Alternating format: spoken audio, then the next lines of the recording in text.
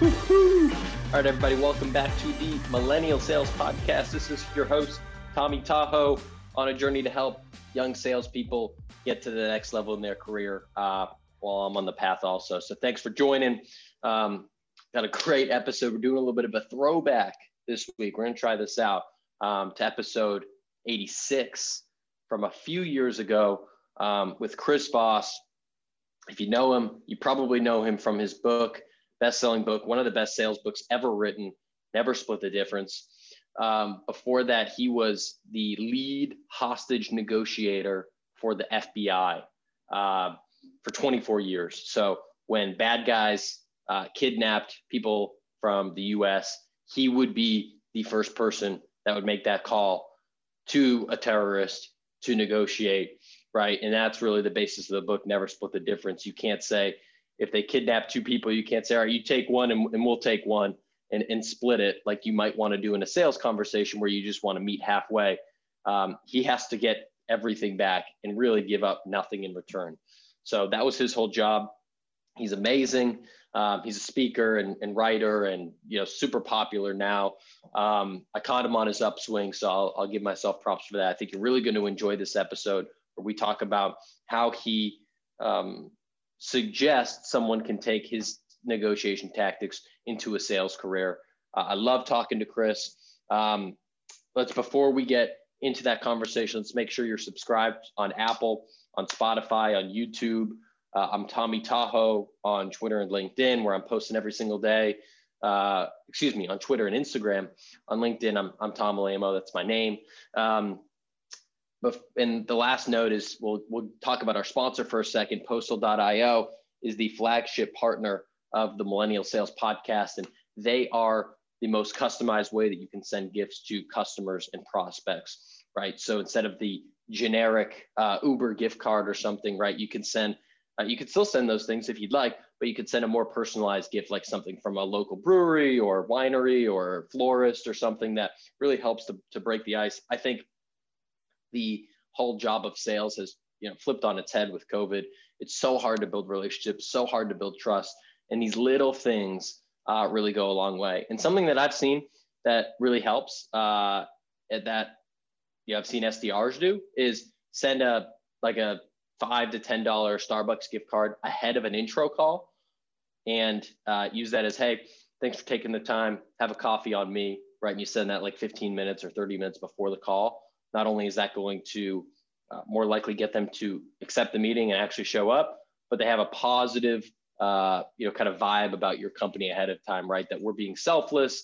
There's maybe an act of reciprocity there. We're trying to build a relationship, right? And we're not asking for anything in return. They get the gift card even if they don't show up to the meeting, frankly. So I love that move. Check them out, postal.io. We got some cool giveaways and stuff that are going to be coming later this quarter as well. So show some support to them, show some love to me. Without further ado, let's get into my conversation with the Chris Voss. Let's go.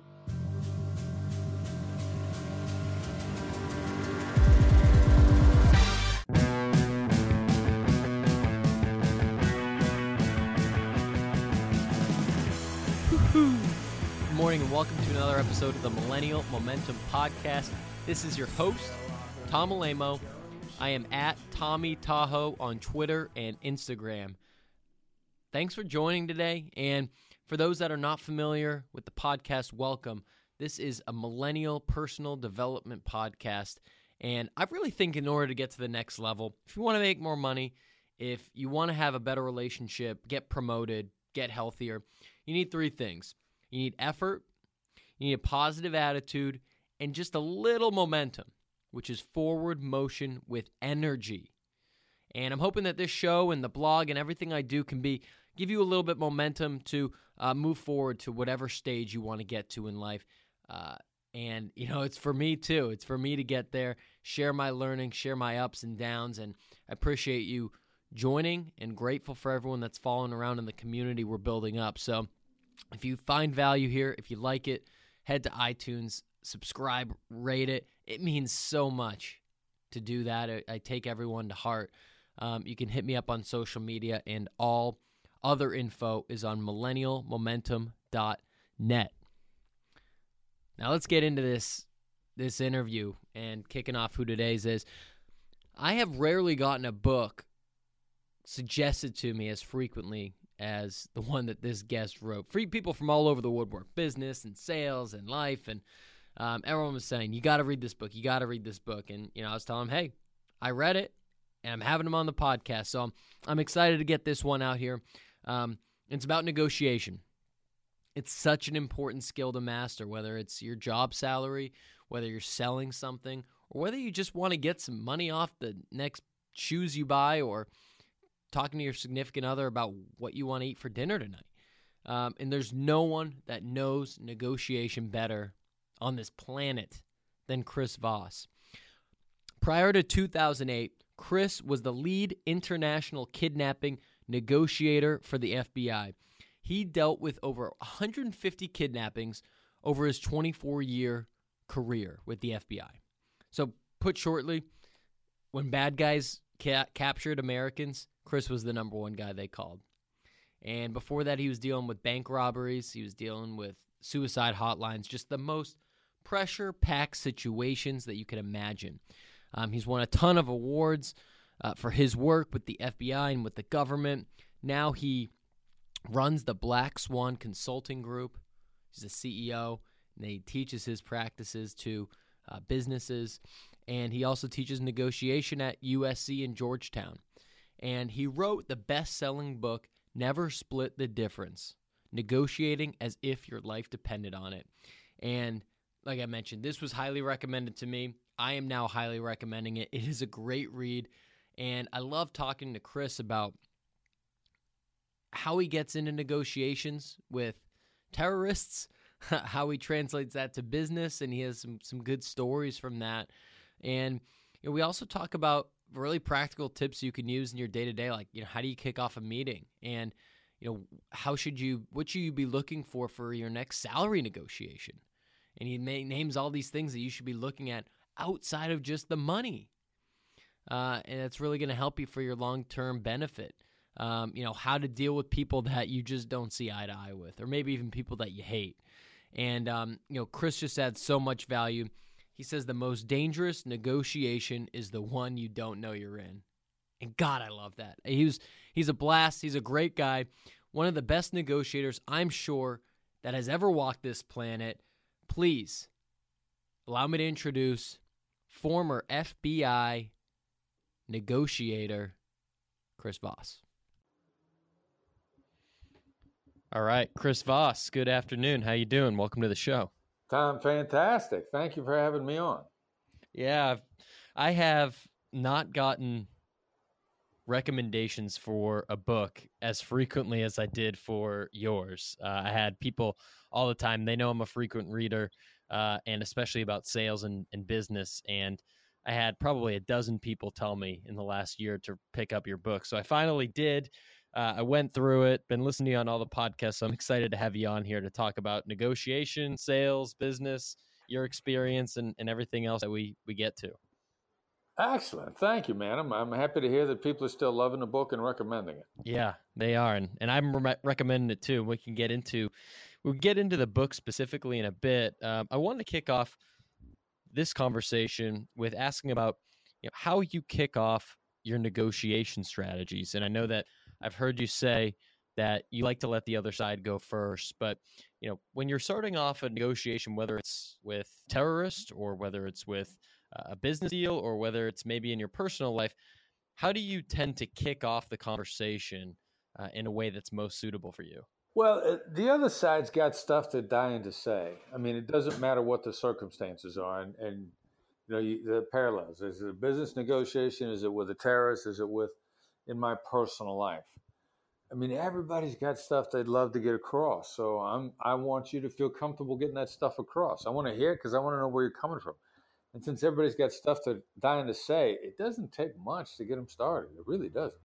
And so you might just start with small talk, or you might just ask a general question and see how they take the conversation from there. No, interesting. Good point. I'm not much into small talk.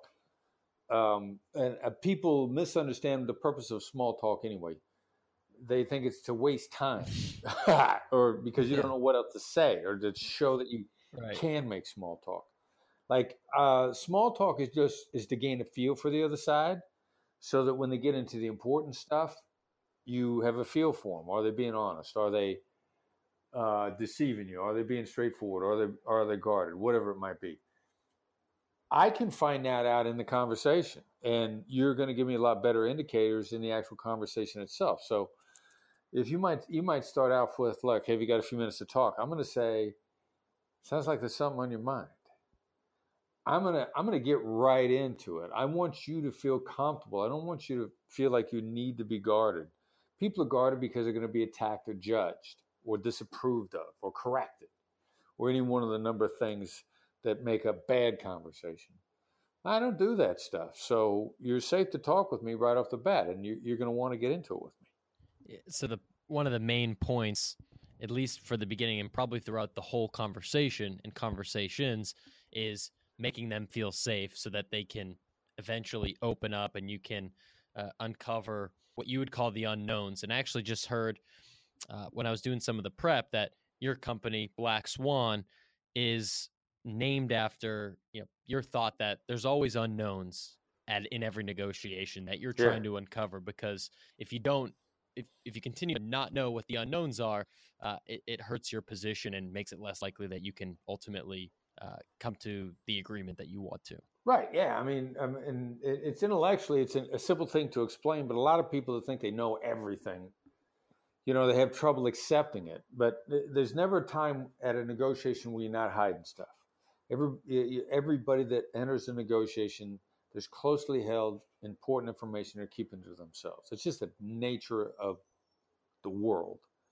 Well, if you are, so are they. So you can't know everything. Now, interestingly enough, where the really cool stuff is, where do the unknowns overlap? And until you get people exchanging information honestly, you don't know what's possible until people have started to have a peek at each other's cards. And that's why you can't know for sure the best outcome until you've had a good, solid interaction.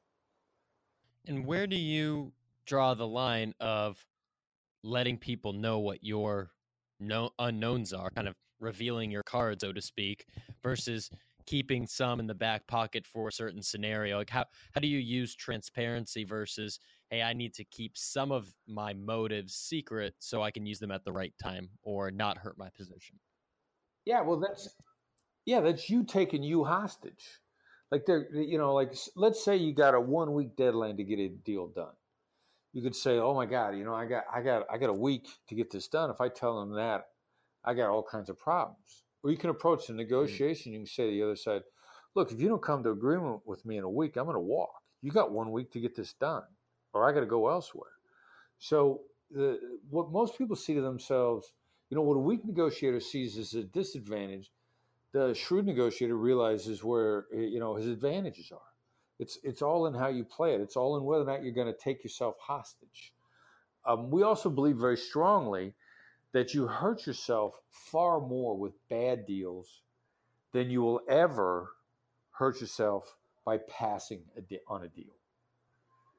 Which means I would much rather walk than take a bad deal. I'm not going to take myself hostage. Bad deals kill businesses, or chasing bad deals is what really kills businesses. As soon as you stop doing that, then you stop taking yourself hostage. So is it safe to say that in a business standpoint, and I'm sure the answer might be different from what you're doing at the FBI, but from a business standpoint, that you don't lose negotiations anymore? Because if you feel like, hey, look, this person's just not responding in the way that I'd like, and I don't think my desired outcome is going to happen, so I'm going to walk.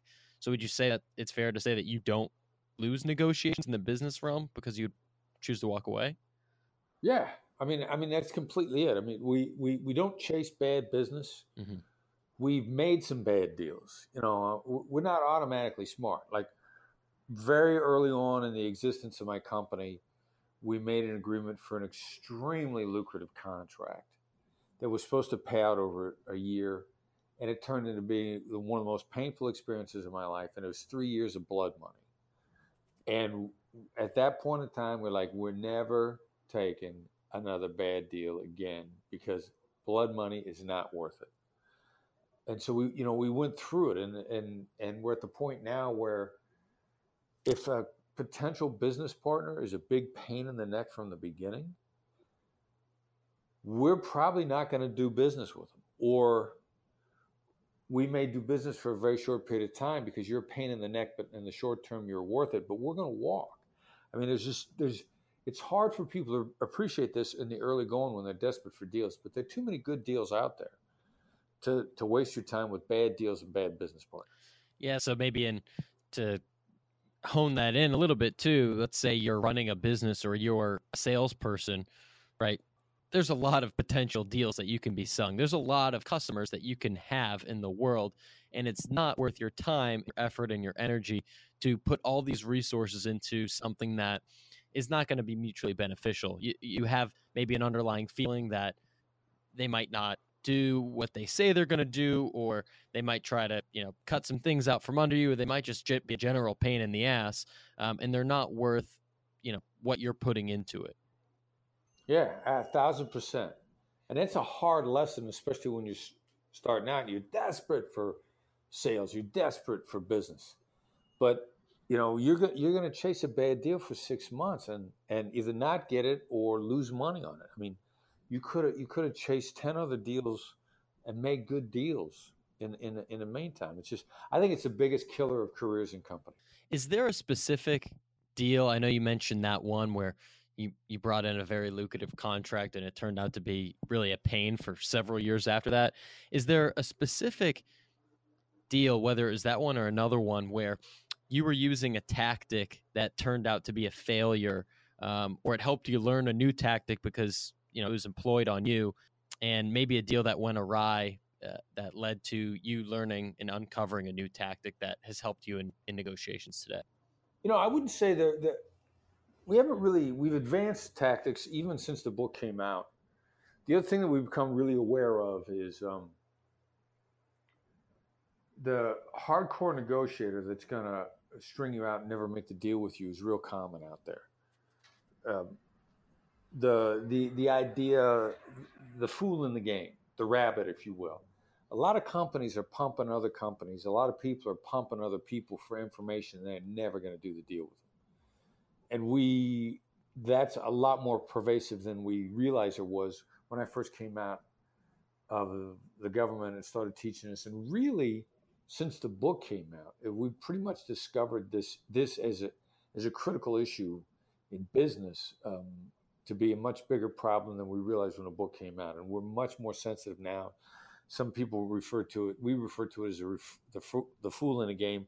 Some people call it the rabbit in the deal. Your only position there is to drive the terms down on other people, but you're never going to get the deal. They want you to slash your price. They want you to give them better terms, but they're never going to give it to you. They're just trying to give it to the favorite and use you against the favorite. And that's a huge problem in the private sector. And is there a way that you can identify when that's happening to you? Well, yeah. I mean, you get the other side talking first. That's the big problem with showing up and making your sales pitch. Yep. Or your value proposition. We want to know right away, early on, what the counterpart is looking for in us, and instead of us making our pitch. Let's say, there are 10 reasons to do business with you, but only 3 of them matter to the other side.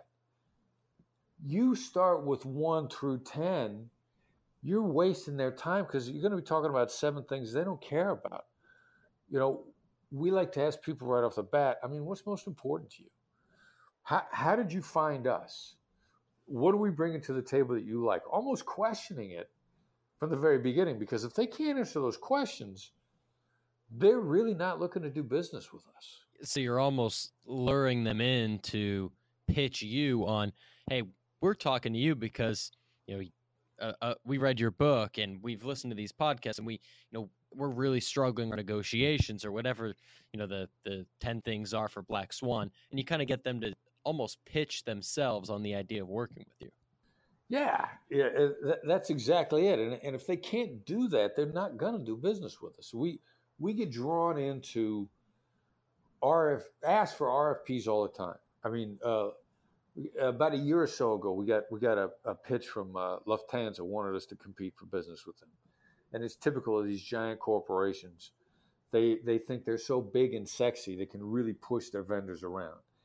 And I just and we don't do RFPs. We don't do beauty contests. I'd never heard of these people, so I already know there's an inside track. Lufthansa wasn't created last night, which means they've got a training contract with somebody they've been doing it for a while. So I already know they got a favorite. There's no way they don't. And what are they really after? They want better terms from their favorite. They're going to play us off against them. We just refuse to play. I'm not going to do it. You know from the circumstances whether there should be somebody there already. If there's not, and that's probably unlikely. But do they really want to switch? Why would they switch away from who they're doing business with now? Maybe they do, but if they want to switch, I got to know why. I got to find out, or I'm wasting everybody's time. And that seems like a major piece of why you're successful is the discipline in your negotiation, right? You've uncovered these skills and so many patterns throughout the years that you have a pretty good gut feeling on where, if a certain opportunity is good or not, and not getting blinded by maybe a big dollar sign or a big company coming at you, and being able to be disciplined and say, hey, I don't care that this says, however much money. I think that this is a coy. We might seek it out very briefly, and then after that, we'll let it pass. There'll be other deals that come along. Yeah, and very much so. I mean, this instinct, this intuition, it's very teachable. I mean, we'll tell people this is the case, and we see people when we give training sessions, or especially in the training sessions, when we lay this out to people, we see the light bulbs go on over their eyes. I mean, I get introduced to an M&A guy. I'm out here in Los Angeles, out in LA, longtime M&A guy, very successful guy. And we're sitting down at lunch the other day, and he's a friend of a friend, and he's helping me out with some stuff. So he says, what are you guys doing? I said, look, we're not chasing business. And I started telling him what the issue was, and I just saw the light bulbs going on over his head. He was like, oh my God, yeah. He says, I've been thinking about this a lot lately. How much business are we chasing that we never get? And how much time are we wasting on it? This is an experienced guy. So we're helping people understand the challenges that everybody's facing, but it has its own unique disguise in whatever industry they're in. But it's real common. Yeah. Yeah. I think anyone that's in business for themselves or in sales or marketing or any of that can definitely relate to chasing deals that just aren't going to close, or if they are, they're going to be a nightmare. And once you've done that a few times, you really try to limit or make sure that doesn't happen again. I'd like to take a quick pivot, and I'd love to get a little bit into the book and some of your experience serving in. And I want to throw one more point in there too. Sure. Yeah.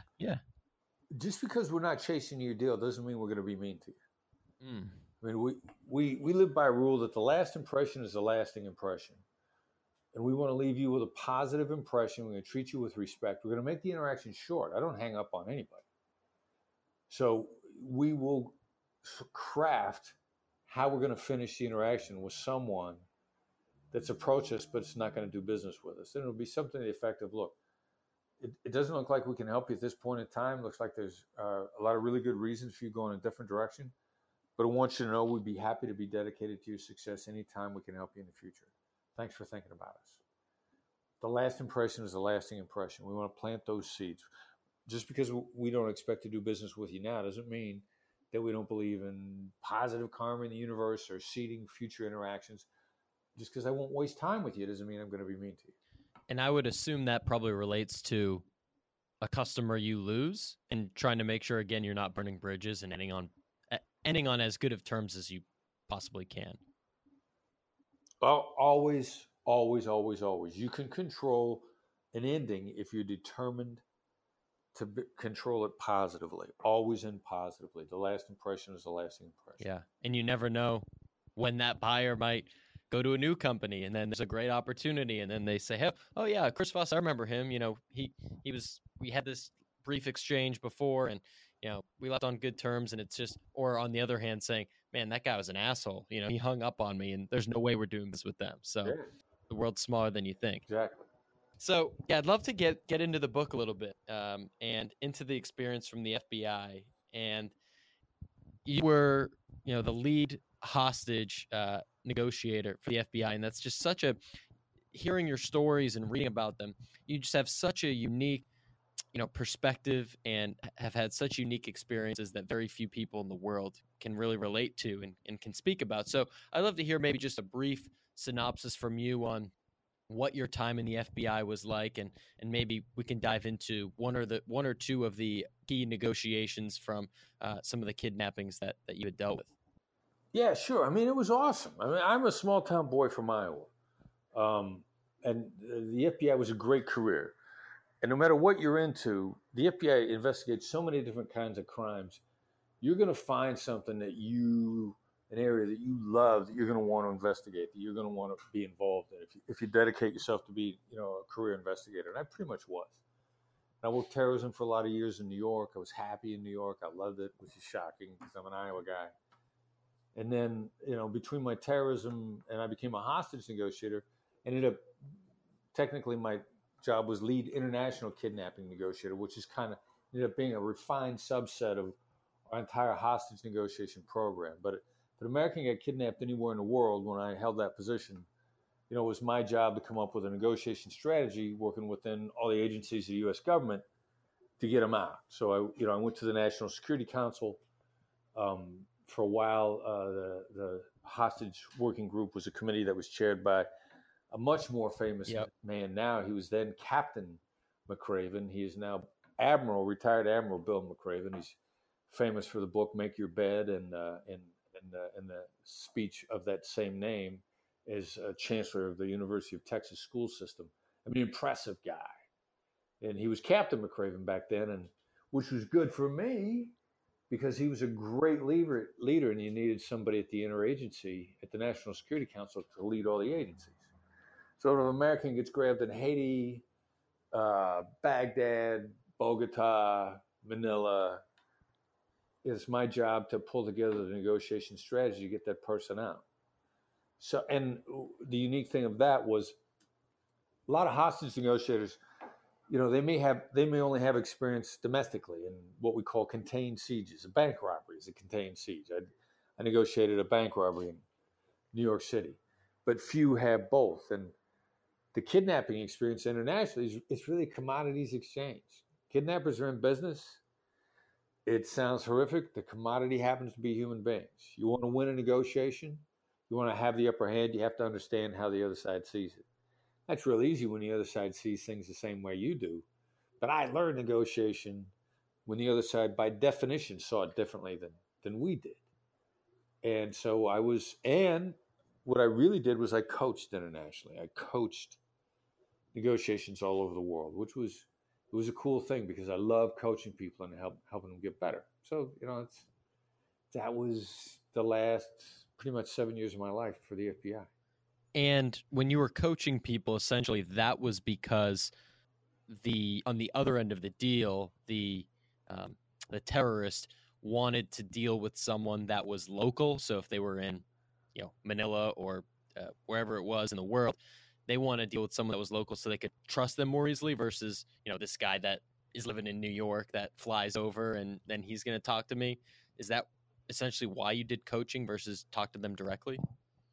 Yeah, there were a lot of advantages. If I'm coaching you, if your brother gets kidnapped, if your colleague gets kidnapped, if your friend gets kidnapped, the bad guys are going to want to go at a weak link. So they're going to want to find somebody in that person's world, family, friend, colleague, that's got their stuff together just enough to be talked to, but not enough so they can really hold their own. So I'm gonna show up. Me and my guys, we're gonna show up, guys and gals. We're gonna find somebody in the victim's world who's coachable, and get the bad guys to drop their guard. And so we just need to find somebody that was coachable, and then we'd coach them, and then we'd go. And in an intense moment, I can get you up to speed to be coached in about 6 to 8 hours, and then it's just a matter of us keeping you up to speed and keeping going. Oh, so this would be, say if my brother got kidnapped, it would be me going in. It wasn't someone else in the U.S. government that was pretending to be my brother, or pretending to be me, it would actually be me. Yeah, and these things take place over the phone. Yeah. So, in very rare instances are they in person. But the bad guys don't want to see you in person because they're worried it's going to be a trick anyway. So, we can coach you from anywhere. I have coached negotiations from across the world. It's a little easier if we're all in the same time zone because at some point in time, we're going to have to get some sleep. Yeah. And a lot of those conversations, it sounds like, I mean, those took weeks and weeks and weeks for a negotiation, right? I mean, it wasn't just, you don't just talk someone off that ledge and see your point of view in 1 hour. It's probably weeks or months. Well, it would, interesting. Good question. Terrorist cases in countries the terrorists have been kidnapping for a while tend to last a long time. Criminal cases, on the other hand, tend to go quicker because the criminals want the money. The terrorists have an infrastructure they can last a long time. Criminal kidnapping is probably going to go down in 21 days or less, might go down by the coming weekend, as strange as that sounds. Terrorist case is probably going to last much longer. So my brother gets kidnapped in some third world country, and you and I go fly out there just so we can be in the same time zone as them.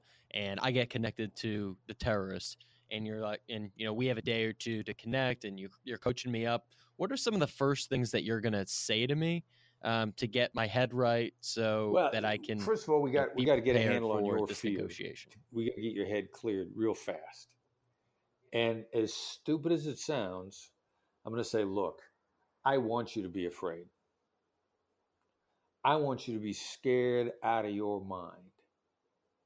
And that'll clear your head nearly instantly because you're going to go, what? That's stupid. And you're going to react just like that. That makes no sense. Why do you want me to be scared? Now, in reality, what I've just done is I've just tricked you into simply identifying the fear without the negative emotion, without struggling with it. We now know in neuroscience, if I can get you to simply identify it, not deny it, but just identify it, it'll diffuse it, if not completely, significantly, instantaneously. And that's the first thing I'm going to do. And I can trick you into diffusing it like that really, really fast. Okay, so that takes out, or it doesn't remove my fear, but it makes me so I acknowledge it, and so I don't give into it, and I can keep a level head during what is really a painful and frightening conversation where they may or may not kill my brother. Yeah, and then I'm going to lay out for you exactly what's going on and how we're going to get the upper hand. And all the things we're going to do to the other guy, the bad guys, to catch them off guard in a stealth mode. I mean, we're going to use deference against them. We're going to be passive aggressive. We're going to slow them down. We're going to wear them out. They're not going to know what hit them, and they're not going to get mad because the whole time you're going to say, "Oh my God, I'm so scared." Yeah. And that's what the bad guys are going to want to hear. They're going to want to hear that you're scared. They're going to feel in control. They're going to drop their guard. Secret to gaining the upper hand in any negotiation, whether it's business or with a terrorist, is to give the other side the illusion of control. And that's how we're going to get the upper hand. And one of my favorite pieces that I've heard you talk about is saying that terrorists have moms. And that's something that is part of the negotiation where that's not something I don't think I've ever thought of, but makes a lot of sense. Maybe if you could describe what you mean by that a little bit, and any examples you have around how you've used that. Well, there's certain commonalities to all human beings.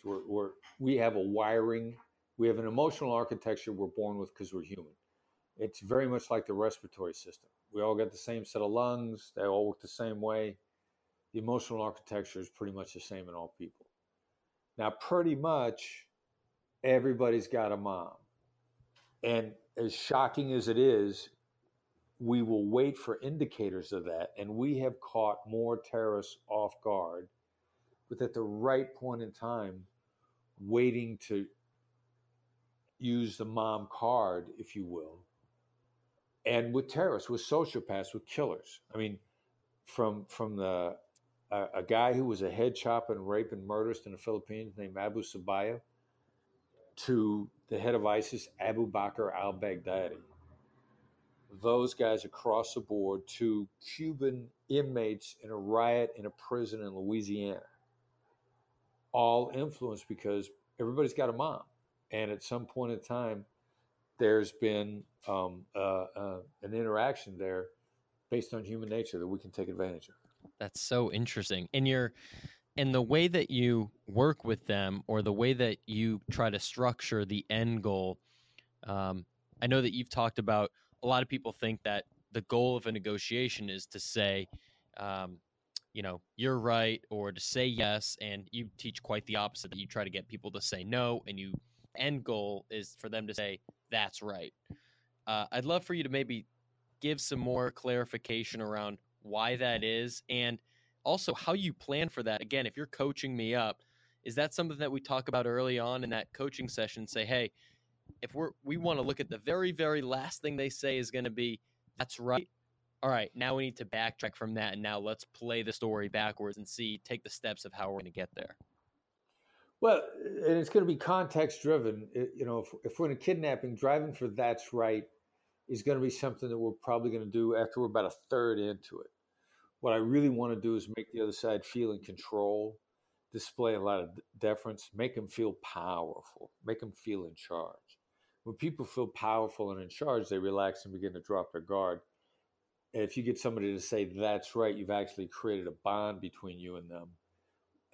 So we want them to drop their guard. Then we want to create this bond that they don't even know is there. So there's going to be a sequencing issue. But we want the other side. We want the intimidating, control-oriented, fear-wielding negotiator to feel in charge right away. How do you do that? It's principally saying, look, you're going to get your deal. With a kidnapper, we're going to say, you can get your money. How do we know the hostage is alive? And they're going to be perplexed by that. They're going to stop and think. Mm. They're going to hear the sweet words, we're going to get our deal. They're going to relax. And then how do we know the hostage is alive? Is a legitimate question. What it does is it triggers what Daniel Kahneman called, in Thinking Fast and Slow thinking, in-depth thinking. Daniel Kahneman won the Nobel Prize in behavioral economics for explaining how we're really driven. We're really driven by our fears of loss, all human beings. Loss is the outsized motivator. And if we can trigger slow thinking, we weigh the other side down. It bogs them down. But you said, when you say, how do we know that we're alive? Say it very deferentially. It's actually a legitimate question. And you pitch it in a way where the other side realizes, like, oh, yeah, that is a legitimate question. And now you're in a new conversation. How would they respond to that? They wouldn't put that person on the phone. They would just say, oh, yeah, they're alive. They're alive. Exactly right. And so then we're looking at a sequence, because then we'll say, well, how do we pay if we don't know they're alive? I mean, how do we know? And how much you're going to get your money, but how am I supposed to give it to you if I don't know he's alive? And what happens is they may never change their answer.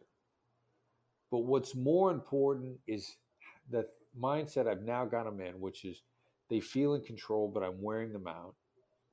And also when they get off the phone, what they're going to do is they're going to turn to their colleagues and they're going to say, do we need to put the hostage on the phone? Where is the hostage? If we got to put him on the phone, how are we going to do it? What kind of shape is the hostage in? Well, we better make sure the hostage is able to talk on the phone if we decide to do it. And I'm not saying we're going to, but now you cause an entire dynamic. And how do I know this happens? Because hostages told us about it afterwards. The first time we made this shift after the kidnapping, when the hostage escaped, he said, they kept getting together and talking about whether or not they were going to take me to town and put me on the phone. And the mere act of doing that meant they had to take care of the hostage. and they had to lighten up on the hostage, and they had to see the hostage as a human being, which then changed the entire game and created the dynamic that gave this guy a chance to get away. So it's what do you do that creates opportunities is what you're really looking to do in the negotiation.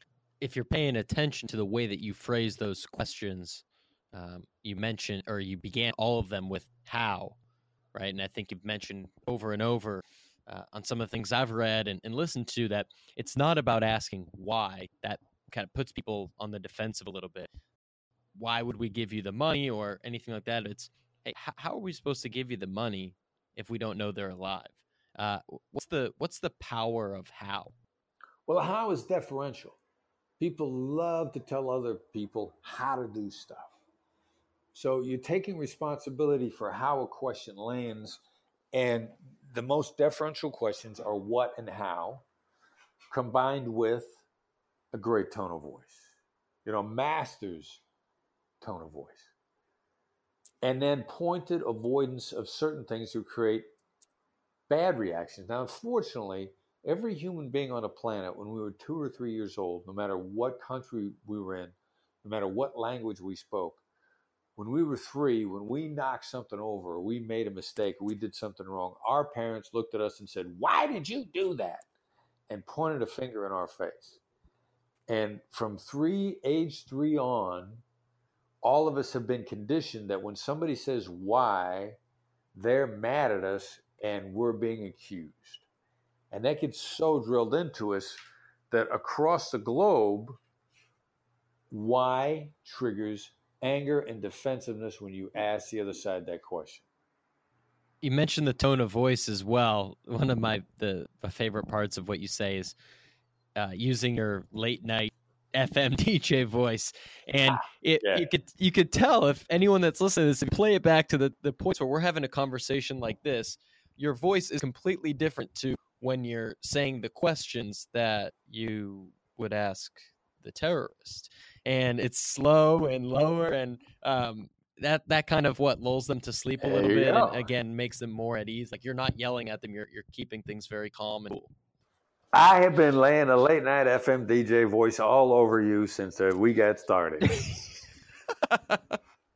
Yes, I have. and that's just your way of calming them down and keeping everything even keel. It literally slows the brain down. I mean, it's the equivalent of me reaching into your brain and taking the dial that turns the electrical activity in your brain from end to end down. We know this now from neuroscience. We have mirror neurons in our heads. And I am firing the mirror neurons, and you're reacting involuntarily. If you could see me, if you could hear me, it's not a conscious choice. Before we had neuroscience, I actually had a hypnotherapist, psychologist hypnotherapist, when I used to always talk to hostage negotiators in depth about voice. And he walks up to me after I spent easily 30 minutes laying this out for people. And at the break, he said, that was the first thing we were taught in hypnotherapist training. And I thought it calmed people down. It does, because you're shutting the brain down. And it's an involuntary response. That's why terrorists don't yell at hostage negotiators. But people in business deals yell at each other all the time. More business people have stories of counterparts screaming at them than hostage negotiators have stories of terrorists screaming at them. Terrorist negotiations are calmer. How stupid is that? It is. That's crazy. That's really crazy. And everyone has a story of someone that in the business world has negotiated them, just like the angry, aggressive, pounding the table, yelling, my way or the highway. And that just doesn't make you want to work with them at all. It actually is very counterproductive. It makes me not want to do a deal with someone like that. Is that what you found with most really aggressive types, is that they need to be coached down a little bit so that they can be more relatable to someone that's more even keel naturally? Yeah. And it depends upon why they're aggressive. I mean, some people are aggressive because they're afraid you're not going to listen to them if they're not aggressive. An awful lot of it is fear-driven behavior. Some people are aggressive because they once got 10% of what they wanted by being angry. I mean, like I can remember hearing a person in a line at a hotel talking about how she once got 10% off by complaining at the hotel. Or it was a girl I was dating. We're in Macy's, and she found a jacket she wanted that had this tiny flaw in it. She said, "Watch me get 10% off," by telling him what's wrong with this jacket. And I said, "Watch me get 30% off by being nice." But she had no idea she could get 30% off by being nice. She'd been a jerk and aggressive and angry and got 10%, and we're like, "Ooh, that works." Having no idea how much better you could do with a much smarter approach. Well, that brings me into a question I've been wanting to ask you this whole time, and since I've started researching this, you say that the toughest negotiation is the one that you don't know you're in, and you could make the argument, and you probably will, that almost your entire life is a negotiation, whether it's personal or family or business. So what do you mean by that quote, and how can we become more aware of when we are in actual negotiations in life? Yeah, the most dangerous negotiation is the one you don't know that you're in, which means if you're in a negotiation you don't know, you're already losing. You're already either losing or being taken advantage of, or both. Now, you're in a negotiation when anybody's trying to get anybody else to say yes to anything, or the words "I want" are in your head. Because negotiation is communication desired to influence an outcome, where you want to get what you want. And you might not even need the other side to know that they're giving you what you want. You might just be wanting to get them to change your course of action. Most people think you're in a negotiation when you're talking about money. But as a commodity, money is probably involved in maybe 20% of the actual negotiations that take place. The commodity that's always at stake in every negotiation is time. How much time are you going to spend doing this? What are you going to do in order to get this money? Time is the commodity. And anytime you're talking about trying to affect how you're spending your time or how somebody else is spending their time to engage in an action or to not engage in an action, you're in a negotiation, which, as you said, there's easily 4 or 5 negotiations every single day. You're in a negotiation when you walk into a restaurant, and how you say hello to the maitre d', it's going to affect how quickly the waiter gets over to you. The negotiation for the waiter's time, the negotiation for the maitre d's time, how you communicate with them from the very beginning, how long it takes you to get served, how long it takes them to come back to your table, whether or not they spend any time coming back to your table to follow up. That's an investment in the waiter's time. You're in that negotiation from the moment you walk into the restaurant. It's everywhere. That's really interesting because it seems like you put so much thought and effort and prep work into these negotiations. Let's say maybe if we stick to a business negotiation, you're working on a big deal. I would imagine you spend time putting in with the team. You know, here's where we think this conversation might go. Here are the questions we should ask. Here's the tone we should have. But with all these other negotiations happening in life, you know, whether you're going to a restaurant or you know, your husband or wife wants to go somewhere that you don't want to, or you're something from your kids or whatever it is that comes up in life, are you like in constant late night DJ voice, or like are you thinking about all this all the time, or maybe place less emphasis on some of the smaller negotiations? Well, personal interactions, my smile is going to get me a lot farther than my DJ voices. So I'm going to use that. And you know, since I'm trying to collaborate with you so we both come out happy, then I got no problem negotiating all the time. I want you to feel understood. I want you to feel appreciated, respected. I want you to feel like you got what you wanted. I don't want you to feel like you lost. So where am I coming from the very beginning? Am I trying to take advantage of you, or am I trying for both of us to have a better day or better life? First part, where am I coming from? Second part, the crazy thing is, you know, our negotiation tactics that we use, we have a tendency to use the same ones over and over and over again. Like we've got labels, something called labels, which is if you say it seems like, it sounds like, it looks like, it feels like. The label, it seems like this is important to you, is a great way to get your counterpart to open up, whether you're talking to them with your girlfriend or your wife about going to dinner, or whether you're talking with a colleague about how you're going to approach a problem, you have a tendency to, there's 5 or 6 things that are so effective regardless of the interaction. You just start going back to your go-to moves.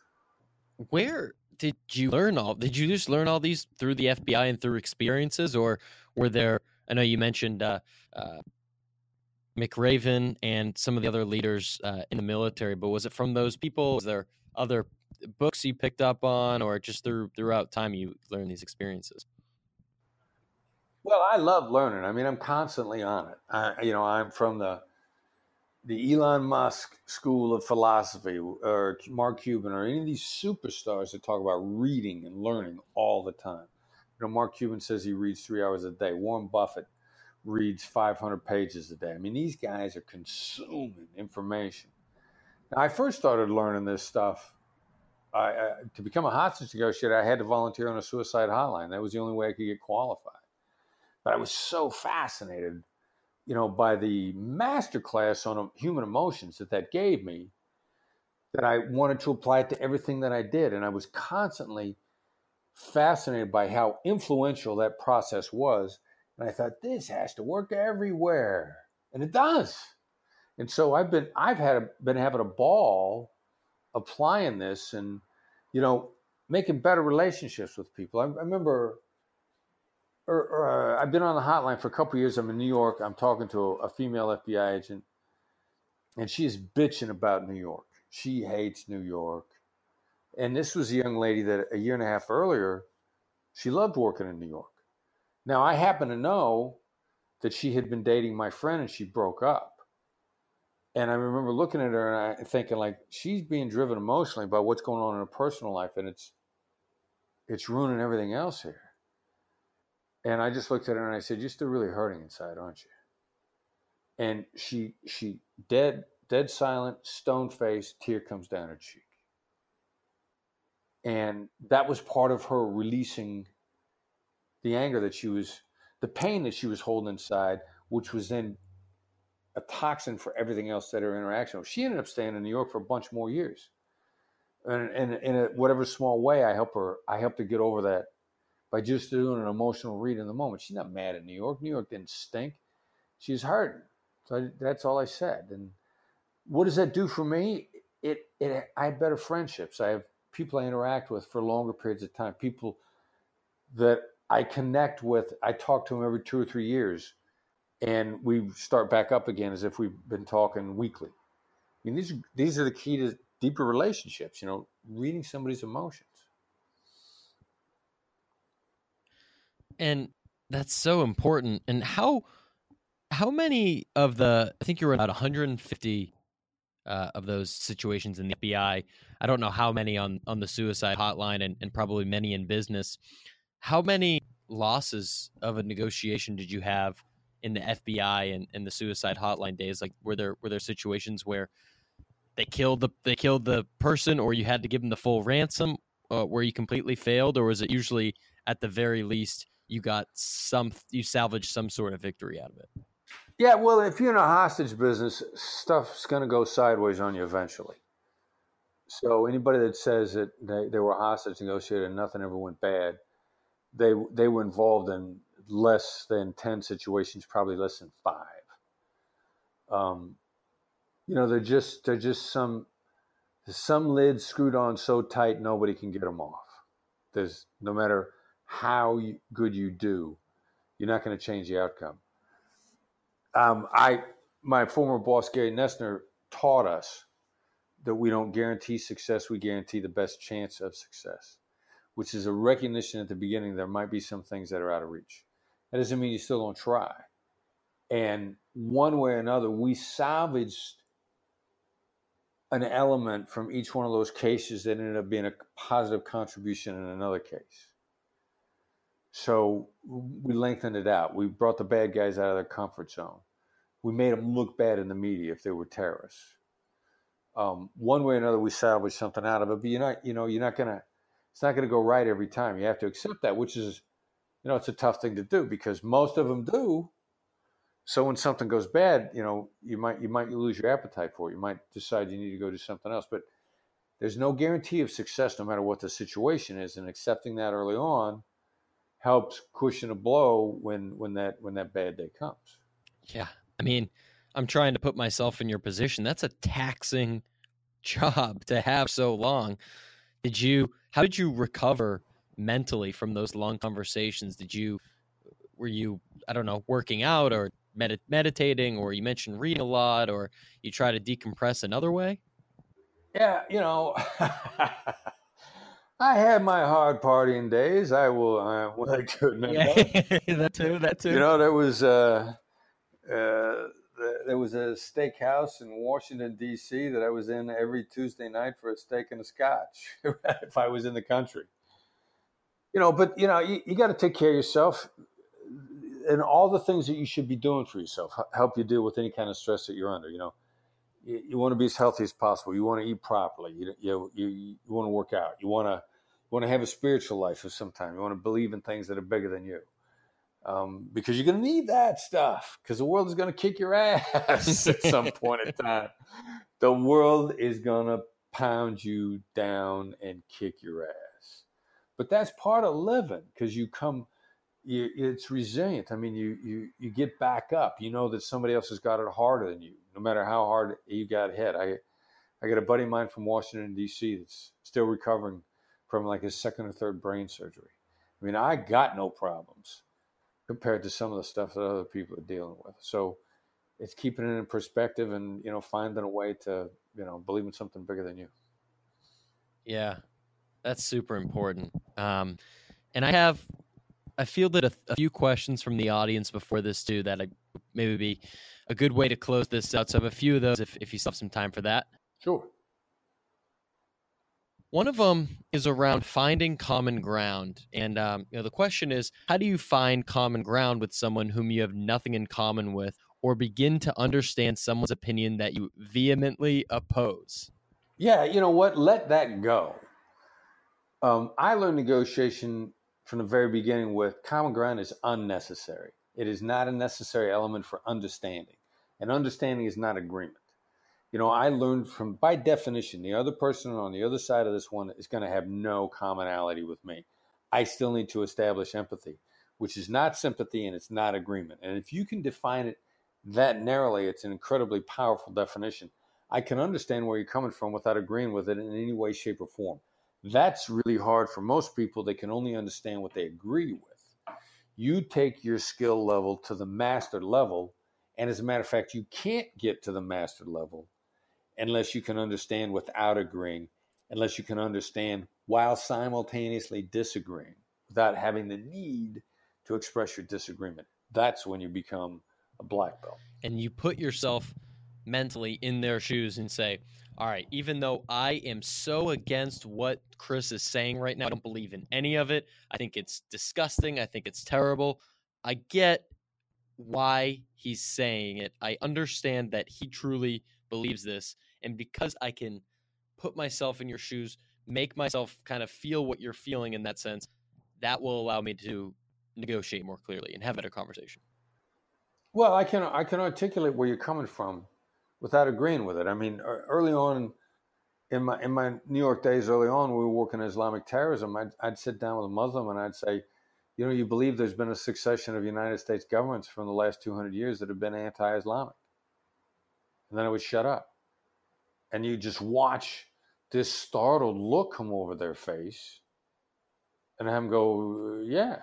No, I never said that it was true or that they were right or they were wrong. I said, you believe there's been a succession of United States governments for roughly the last 200 years that have been anti-Islamic.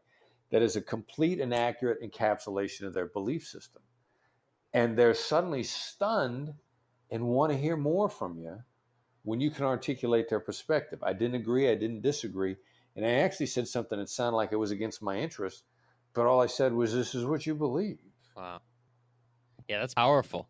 To get to the next question from the audience, by the time that this comes out, we're going to be in the season of where I think there's a lot of salary negotiations towards the end of the year. People, I think, tend to hop jobs a little bit more. And you've mentioned that, price is the most sensitive thing or a sensitive piece of a negotiation, I believe. But there's a lot of like tangibles that you can be asking for that you can use as levers. Could you maybe dive into that a little bit, and other things that people can be using in their negotiations outside of just, here's what I want my salary to be? Yeah, price pays your bills, but it doesn't guarantee your future. You can get a great salary and get fired in a year. So negotiate your future, and your salary will come along with it. Negotiate your value. What do I mean by that?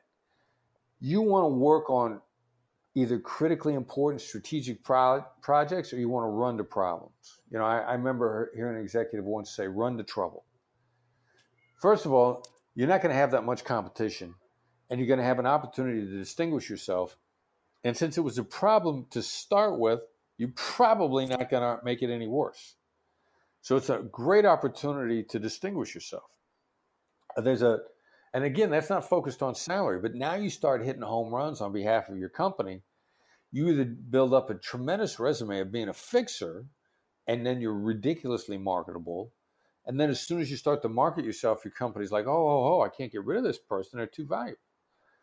Now, sort of simultaneous with that, there's a friend of mine that I went to high school with, small town in Iowa. This guy's the head of an international bank. He's got no advanced degree. He didn't go to a big college. He's got no family connections. He's got no alumni connections. He's got nothing other than ability, but he's always been determined wherever he went. He said, I want to be involved in projects that are critical to the strategic future of this organization. And people go like, wow, that's cool. And simultaneously, he's always involved in important projects. And because they're important, he's always got visibility with the top levels of whatever organization he's in. So not only does he produce, but the people on top know he's a producer. And he went from small town Iowa, the town we both grew up in of 7,000 people, to now he's the head of an international bank. It's not a bad path. No, that's awesome. That's really good advice. And maybe along those lines, on one of the last questions here for you, is there anything that you would tell your 25-year-old self that you know now that you wish you knew then? Be a little nicer, be a little more pleasant. Like, don't take any positions that are different than the ones that you took. Don't change your principles. Don't go after the same problems. Don't change anything other than how you address stuff. Just take a few miles an hour off of your speedball. And you don't sacrifice, you don't compromise yourself in any way, but you make it easier for other people to collaborate with you. You plant less negative seeds. You go from being the blunt jerk to being the straight shooter that everybody appreciates and likes to be around.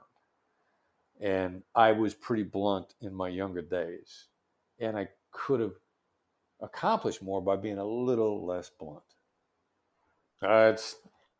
I am a recovering blunt person. I go to Blunt Anonymous or whatever it is, work on a regular basis. Yeah. Oh, that's awesome. So, man, this is a great conversation. The book, for everyone out there, if you have not checked it out, please do. It's called Never Split the Difference: Negotiating as if your life depended on it. And seriously, I mean, you think about all the negotiations that you're in on a daily basis. I know a lot of you are either entrepreneurs or in sales and marketing, but even outside of that, the people that you work with on a day-to-day, your relationship, your families, when you're going out to eat, there's a lot of negotiations that happen. And I think this was voted or recognized by Inc. as one of the top negotiation books of all time. So definitely check out the book. And Chris, maybe if you could share where we can find you. I know you got a newsletter, where we can find more out about Black Swan and social media. Yeah, our newsletter, The Edge, people love it as a supplement to the book. It's free. Comes out once a week. You subscribe to it via email, and it's a short, sweet article that gives you specific guidance and different ways of we talk about stuff that really kind of tees you up on Tuesday morning so you can rock and roll and help your negotiations throughout the week. short, digestible, easy to read articles. The best way to subscribe to The Edge, and The Edge is also the gateway to all of our training. So send a text message, send the message FBI Empathy, all one word. Don't let your spell check make it 2 words. Make sure the autocorrect doesn't put a space between FBI and empathy. Send FBI Empathy to the number 22828. That's 22828. FBI Empathy. It'll sign you up for the newsletter. There are announcements when we got upcoming training.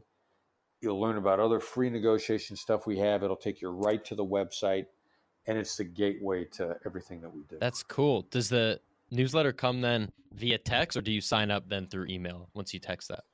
You get a response to supply your email address, and it'll come into your email inbox. Awesome. Really cool. Well, Chris, I appreciate you've been very generous with your time, with your wisdom. Just really glad to have this conversation. Thanks so much for coming on, and for everyone else, check out the book, check out the newsletter, and look Chris up for more questions. Tom, thank you for having me on. This conversation was a pleasure. All right, guys, thanks so much for listening to that episode. Really hope you liked it. If you did, if you found any value, wherever you're listening to this, please head on over and give it a 5-star rating, subscribe, review, whether it's on the iTunes app, whether it's on Google Play, Stitcher, SoundCloud, YouTube, if it's there. Really appreciate you. You can find me at tomalaimo.com, TOMALAIMO.com for the blog, all the show notes, and Tommy Tahoe on Twitter, Instagram, YouTube. Find me on Facebook. I'm everywhere. So thanks so much. Grateful for you. Have a great week. Out. Great week. Out. Great week. Out. Great week. Out. Great week. Out. Great week. Out. Great week. Out. What's up, everybody? Thanks for checking out that podcast. Happy July to you. Would love if you took 22 seconds and hit subscribe wherever you're listening or watching this. Apple, Spotify, YouTube, your favorite podcast player. And be sure to check out some of my content on LinkedIn. I'm Tom Alaimo. And on Twitter and Instagram, I'm at Tommy Tahoe. Have a great day. Make it legendary. Peace.